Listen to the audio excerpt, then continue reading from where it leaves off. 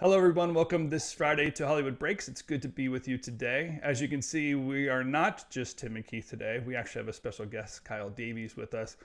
Kyle comes to us by our good friend Robin. Robin, who's always supporting us and loving us.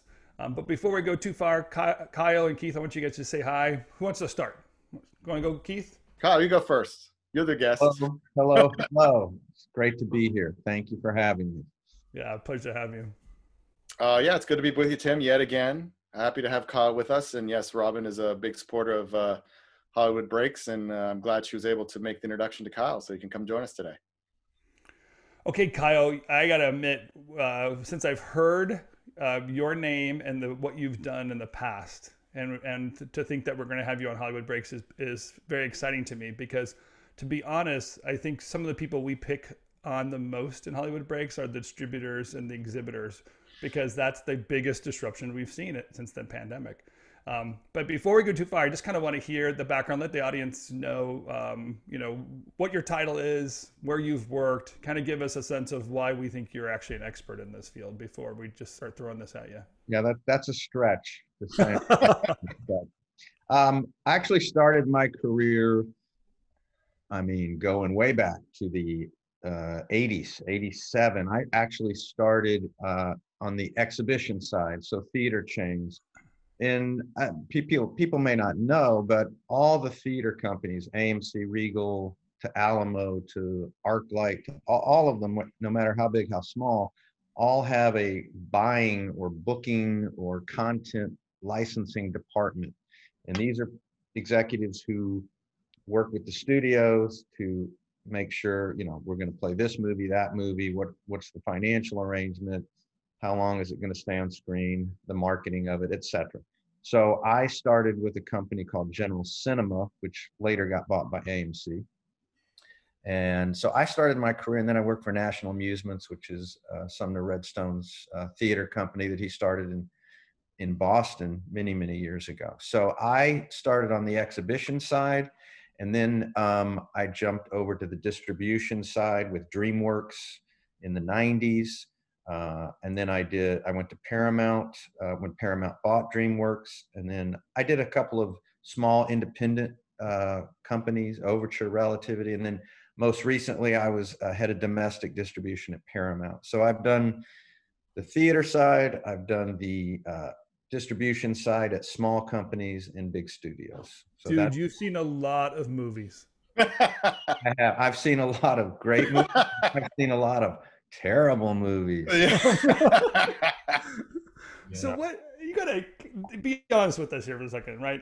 So when a bad movie comes out, you're bundling that with a good movie, right? You're making the exhibitors take the bad one to say, if you want Star Wars, you don't have to take. Well, that's actually illegal under the Oh, come on. Nice, Tim. under the Paramount decrees, which are actually getting repealed. But and historically, that has been something you can't do. You can't hold a movie hostage. Each movie is an individual agreement. Now, having said that, if you are at a company that has just a ton of big tentpole movies that an exhibitor wants, it doesn't even have to be said. You're probably going to tread lightly, and it's hard to cherry pick.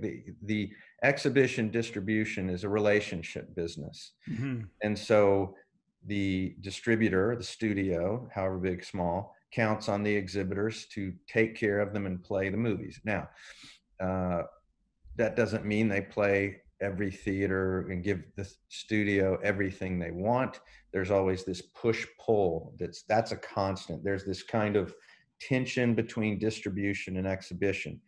They both depend on each other, absolute codependence to get to the finish line. Studios want their movies in theaters. That's how they monetize them in the theatrical window. Theaters are absolutely dependent on this content. So they rely on each other, and so there is a fair amount, quite a bit of cooperation, but their agendas vary. And so there's an occasional skirmish on things. But now, I'm going to say the evolution that you've seen is like the multiplex already existed to some degree, but the multiplex changed the game, right? I mean, the thought that it was only tentpole events because there was one large theater, it only had, you know, 4 showings in a day or 8 showings in a day, whatever a big theater can do. When you got to a multiplex, they can't have the tent pole in the big theater and then the small theaters to the left and right of that theater. So I'm going to guess the exhibitors actually wanted a feed of content as well. They had to fill up the seats and pay the rent in the smaller studio theaters as well as the big ones. Yeah, I mean, obviously we could spend hours talking about the history of it, you know, going back to, you know, many decades ago. But, you know, in recent history, there's been 2 big evolutions. One, there's been, you know, in the 90s, like if you had a theater that was 10 or 12 screens, that was like, that's a lot of screens. And then AMC built the first megaplex. It was actually in Dallas. It was a 24-plex. When you know, when we all heard that was happening, we're like, 24 screens. Why would you do that? How could you fill that? It made no sense. And then the numbers that came out were huge. People wanted that, you know, this massive spectacle. And as you say, with multiple screens, you were able to program staggered show times, right? So instead of worrying that I had to go see the movie at 7 o'clock, there was going to be a show at 7:15 and 7:45 and so on. It was almost like TiVo for films, right? Because I do remember my behavior in the 90s of like, let's go to the theater and then decide what we're going to see. That's right. Instead of go to the theater to see something. It kind of gave it an on-demand element, and they were able to play a lot more movies. So definitely, and it was just an exciting place because there were so many people. It was this real destination. What a lot of people don't realize is, you know, that started a feeding frenzy between theater owners. All the major circuits started building these things, and the other thing is they were stadium seating. That was like, wow, that's a big deal. It created better sight lines, you know, and so a lot of the national and regional chains went crazy, either building these megaplexes or retrofitting their existing theaters with the stadium. It was very expensive, and it kind of was a bubble, and there were a lot of bankruptcies because it just got out of hand. So, but yes, that was one thing that this megaplex, it really allowed theaters to gross more with all these showtimes.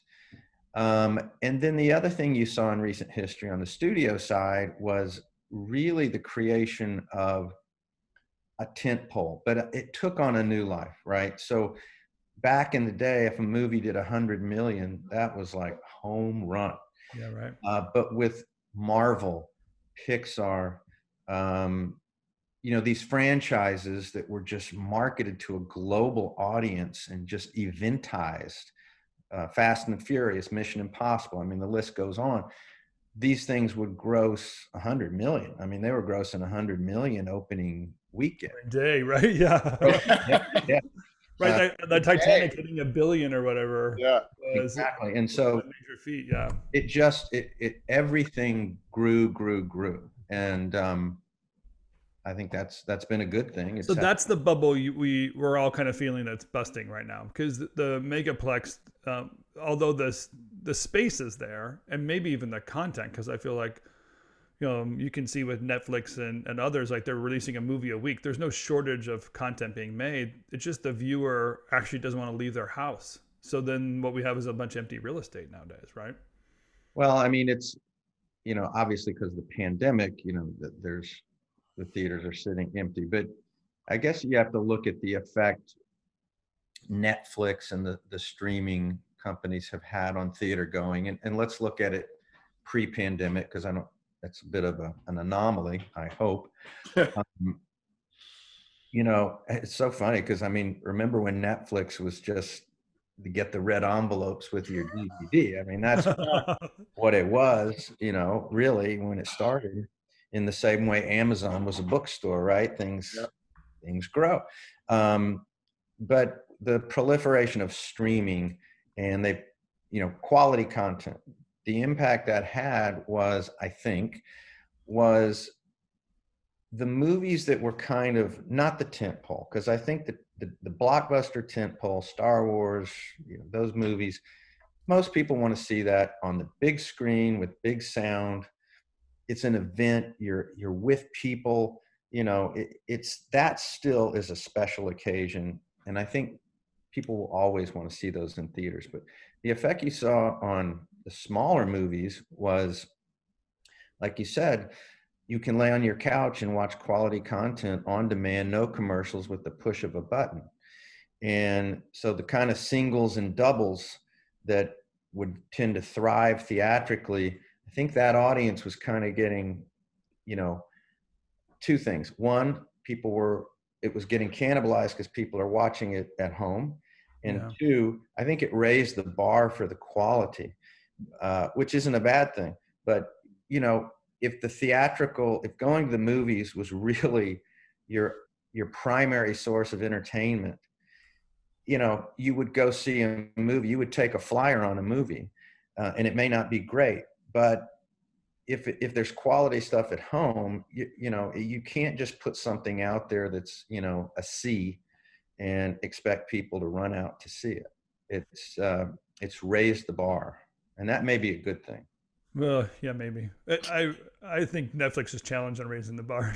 Yeah, I mean, it's interesting you bring that up, the quality factor, because we had a chat last week about Tom Rothman, who did a podcast, and he talked a lot about how when theaters are fully open, we're going to have to bring our A game. It's like we can't go back to just making, the like you said, the single and the doubles. We got to make like home runs every time, because that's really what's going to take to bring people back to the theater.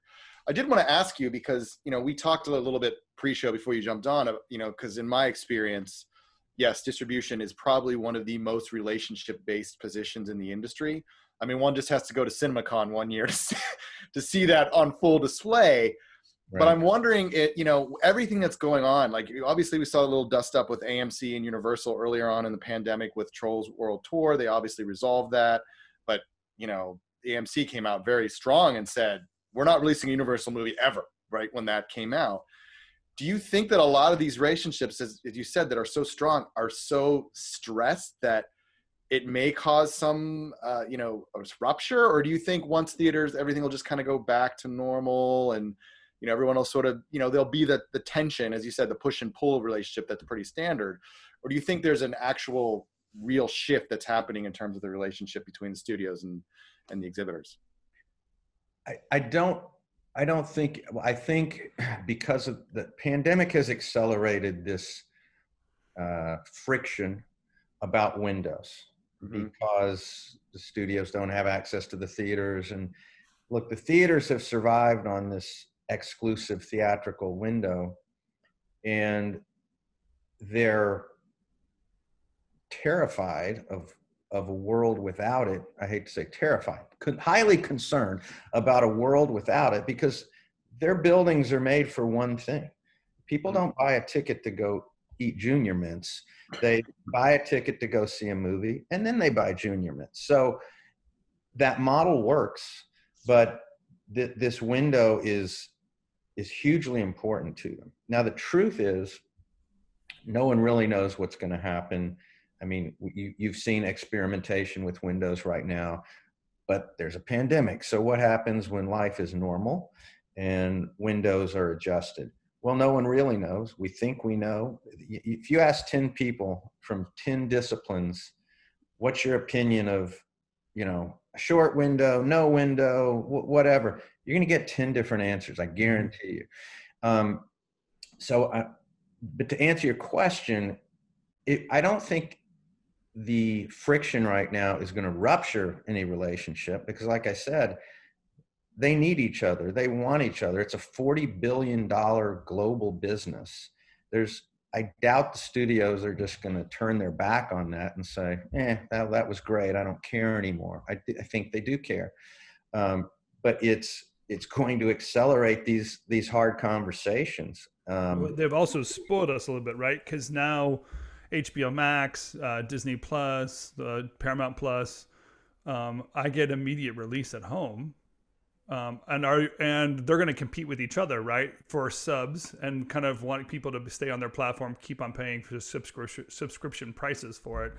And if you take a 45-day window that I become accustomed to, and then move it to 90 days in the future, I might drop my subscription to HBO Max. Like, I'll just go to the theater for the 20 or 30 bucks instead of paying 20 bucks for HBO Max for the same one-time release I hit I'm going to get or whatever on those platforms. I think Disney probably is in a pretty good place because their media library is great, and they're obviously they're playing it well. This Marvel WandaVision rollout and these Star Wars rollouts are doing. It's just so fascinating, and I'm kind of addicted to still play in this universe. But the other theaters, I can imagine they're going to cannibalize each other somehow, some way.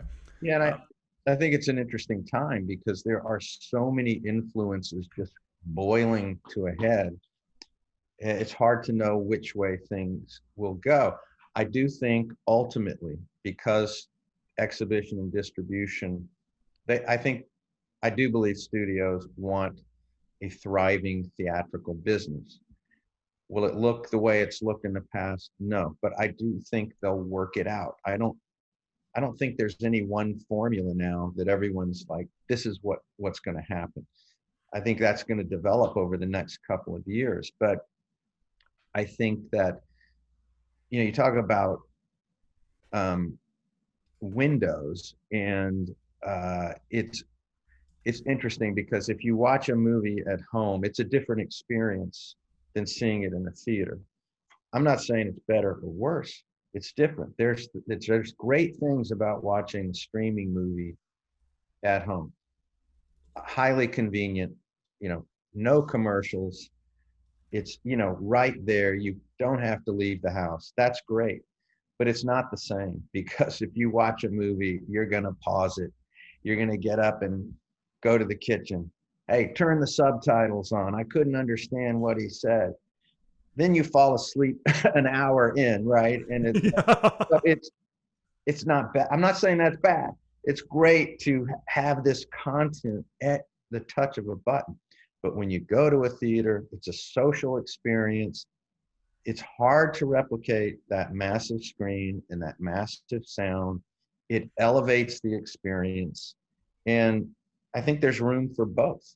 And Kyle, I'll admit that those chairs that almost go level with the heated seats, they put me to sleep just as well as my couch too. I'm just as good. That's a danger. I never recline the whole way.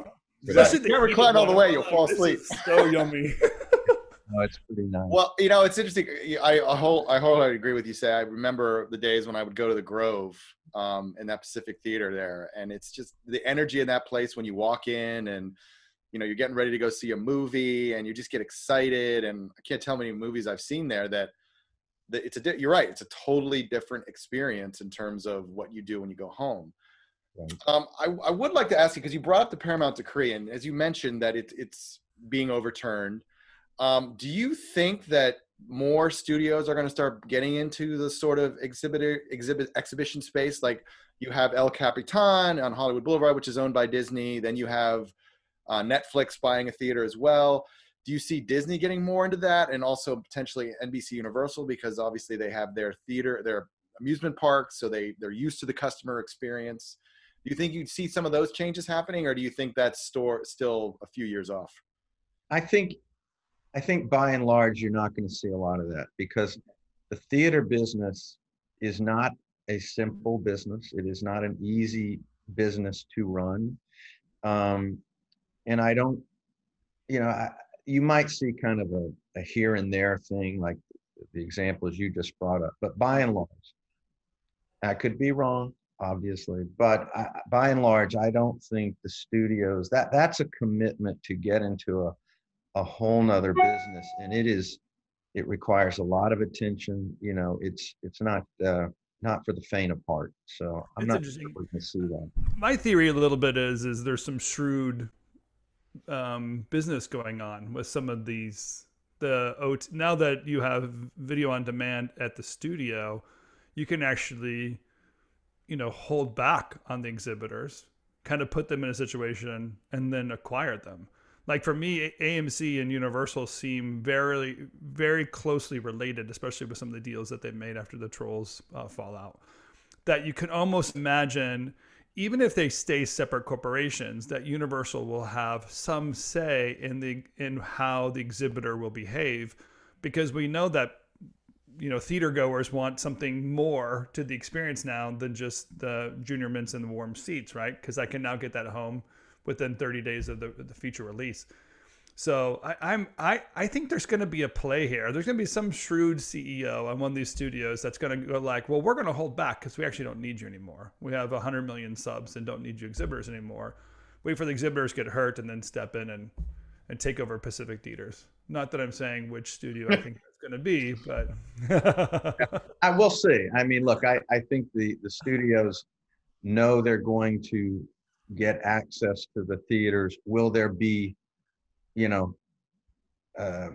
some butting of heads to resolve the window, the deal, what it looks like? Of course, that's anytime there's a change in the standard business model, there's going to be a little dust, kicked up. But I think at the end of the day, both parties know they need to get to the finish line together, and it's going to get worked out. Whether or not a CEO thinks it's a shrewd financial investment, that's another story. But I think the studios have their hands full with right now focusing on these streaming platforms. How do they compete against each other? So we'll see.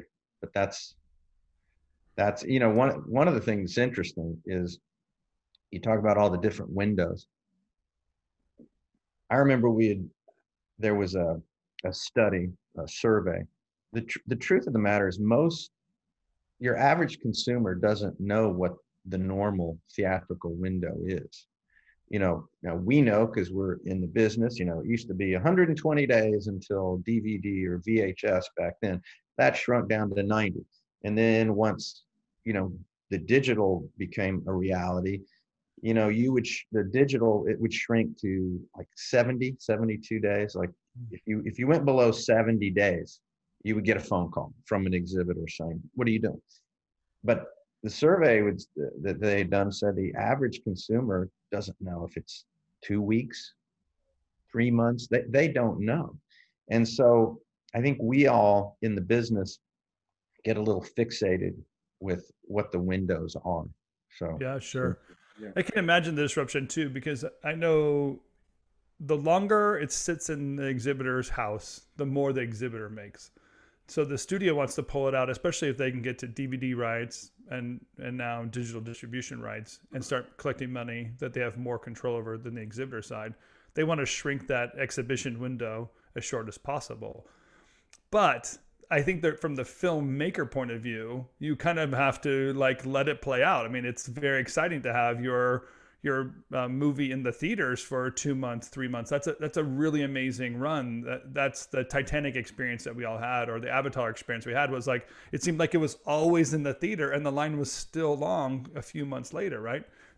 Perpetual date movie was those. I wonder how broken that ongoing experience is going to be in the future here. I think that's one thing that'll be interesting is the movies that would surprise. There's always some movies that would surprise you that people thought, it'll be fine.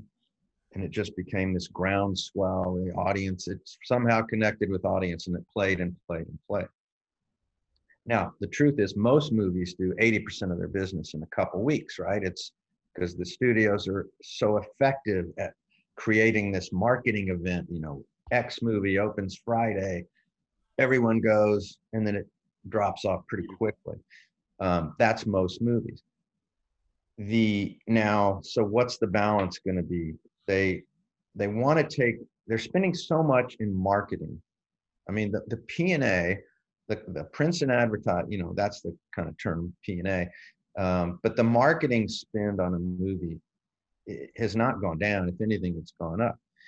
So historically, part of the reason for the shortened window was the studio wants to ride the wave of that marketing, right? Get it in theaters, make money, but don't wait so long that it's out of theaters and just sitting on the sideline for 2 months, so that they have to spend a whole new chunk of marketing dollars to marketing it to the world. They want to ride that wave. Then you've got the factor that now most of them all have OTT streaming platforms, and certainly they want to feed that beast too. So it's all these effects, just, you know, trying to get the right balance. That's gonna, you know, if the window's too soon, you're probably going to cannibalize theatrical. We don't really know, but it's going to be interesting. But my concern is the movies that you talk about.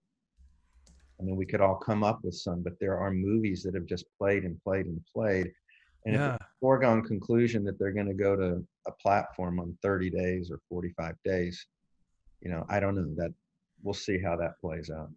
Okay, so when you're sitting there on the phone or texting your other exhibitor buddies, give us the inside scoop of what you guys are actually saying to each other. Are you guys saying like, this is total crap and I can't believe it and we're getting screwed? Are you saying like, oh my gosh, we're killing it? Or like, there's a million different conversations. So, I mean, it can be, you but know, tell us the juicy ones. Come on, Kyle. well, it depends on what your role is. I mean, as probably someone at the as a head of distribution, the conversations run the gamut. You know, you can be promoting a movie that's coming down the line, or it can be, you know, very granular, which, you know, the kind of the weekly, you know, bump is, you know, the studios are trying to keep the movie on the screen.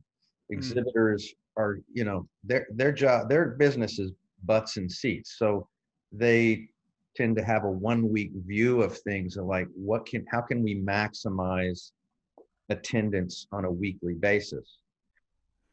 Even if the studio is going to insist, keep my movie on the screen forever, you know, as long as you can. Because specifically the studio makes a rental rate. So the longer the movie's on the screen, the more money the studio is making. So they want to keep the on the screen. The exhibitor wants people to show up.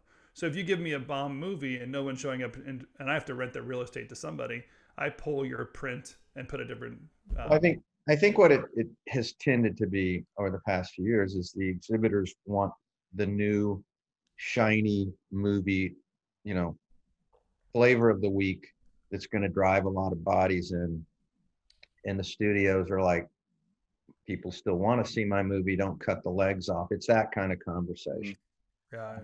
There's marketing conversation, you know, we need our trailer, you know, please play our trailer, you know, that's limited real estate. So that's a whole political skirmish. Keith's those battles. I mean, there's just nuts and bolts conversations, and there's. I did want to ask you, Kyle, before we wrap up here. So I'm sure you're familiar with the restructure that's happening at Disney, sort of with Kareem Daniel coming in and starting this media entertainment distribution division, and now with Tony Chambers now being sort of the head of distribution and him being shifted away from reporting to Alan Bergman and reporting into Kareem's division, which is sort of kind of a big move in terms of how the industry is typically and studios are typically set up. Do you think that's something that's going to become pretty much standard, or is it just sort of Disney sort of playing at the margins because they've seen such a success with Disney Plus, so they're sort of a one-off? You know, that's a hard one. I think there will continue to be, I don't know if consolidation is the right word, but streamlining of how the departments report up. And it really will, I don't know if that's good or bad. You know, I mean, it's a global business. It's now, you don't want things, it's always a matter of balance. You don't want things so siloed that home entertainment is not talking to the pay TV that handles all the streaming. It's not talking to theatrical. That doesn't work. They have to work together. On the other hand, you know, if one of those departments is, you know, kind of marginalized, you know, that doesn't work either. So it's really this kind of balance of a global business with big pieces that all matter, and, you know, truly working together to get the best for everybody. And, you know, that's just a question of great management, I think. Yeah. Keith, I think we just heard why Kyle was the head of distribution at all these Pretty major much. studios. He's a Good very, answer. very good diplomat. Yeah. We're a little bit more cynical. Like we Yeah, think but hey, that's these it. guys are flexing some muscle and pushing people around, and you clearly are the reason why you're the executive. Well, it's look, I think they all have a vested interest in getting, you know, the best of each of these worlds. But you know, the reality is things change. I mean, you can look back at things in our industry that happened 10, 20, 30, 40 years ago that people were like, it's the death, it's the end, it's over, and it never turned out to be. You know, people love big entertainment. They love getting out of the house.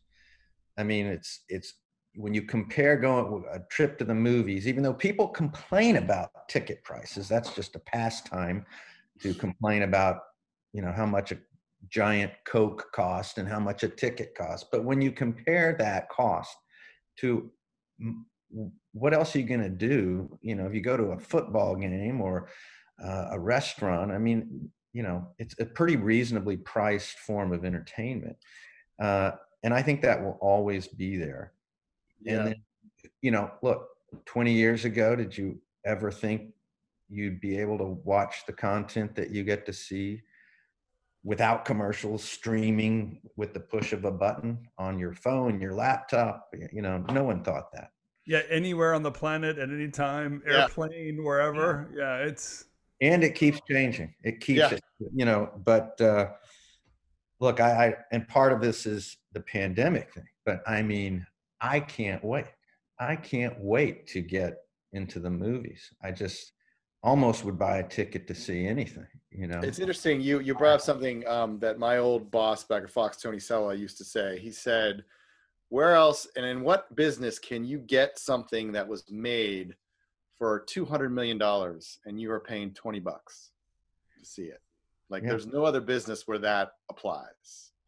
So that's well taken to your point about, you're right, it's a pastime complaining about the ticket prices, how much you pay for Coke, but when you actually blow it down, when you go to see the Avengers, you're looking at a $250 million movie that $250 million was invested and you're paying $20 to look at. If you spent 2.5 hours in a theater and you saw a movie that you really liked, that's great.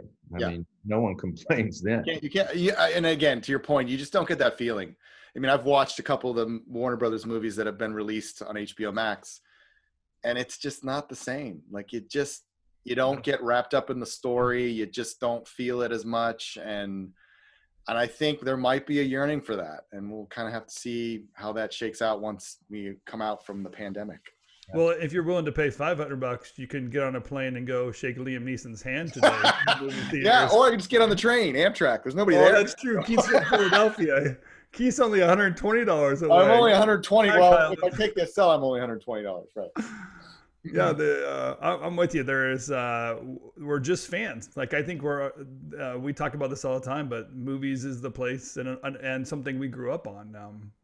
And that's something I'm with you. I know it's going to continue. I just always think of like what opportunities then come because of disruption. And besides just getting Liam Neeson's autograph, which is a rare movie going experience. I do believe that the storytellers, the creators are going to have new platforms to put places in. I kind of believe that the multiplex is going to shrink down to some more of big tent kind of thinking or art film kind of places. Like we're going to go there because it's a place where and a theatrical experience that you want to have for a specific film, or like the blockbusters are going to play out for weeks on the VOD platforms. Yeah.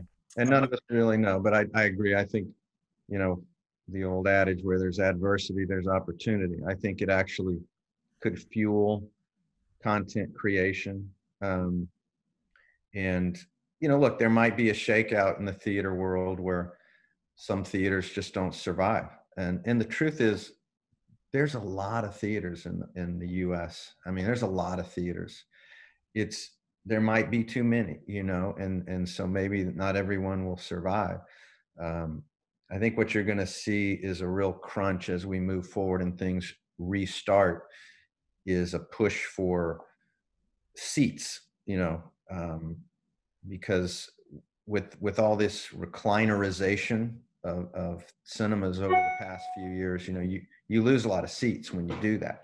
Right. And so I think that'll be interesting to see how that plays out. But I'm optimistic. I'm bullish. I think people love going, and it's growing pains. I hate to say growing pains because it's been around forever, but there are periodically, as the landscape changes, bumps in the road, and then we all figure it out because it's to everyone's benefit. And then things will cruise along for 10 years, and then there'll be more bumps. That's just the way it is. Well, I love those parting words. Kyle, you are, I haven't met you before this time, but you are an encouragement. I really do appreciate the insights that you gave us. Happy to be. Thank you very much for having me. Yeah. The world is blessed to have you around. Look forward to more opportunities we have to talk to you, and we might drag you in as things get a little heated up in the industry. We need more insider scoop. Anytime. All right, love it. All right, guys. Well, good to talk to you. And Keith, good to see you again. We'll see you next week at Hollywood Breaks. I just want to say thanks to Curly Joe and Lydia behind the scenes, kind of keeping us going, making this show happen. And all our friends at Go Social, keeping this thing out there and pushing it forward so more and more people get to watch the show. If you like what you see, you want to know Kyle, feel free to kind of just look at our show notes. We'll be able to LinkedIn him or Instagram him or whatever we can do to get you connected and follow some of his feed. Also, just subscribe here. We have more of Keith's friends coming up. And as you can see, Keith has good friends. So we're going to keep these good people coming. Until next week, we'll see you on Hollywood Breaks. Bye.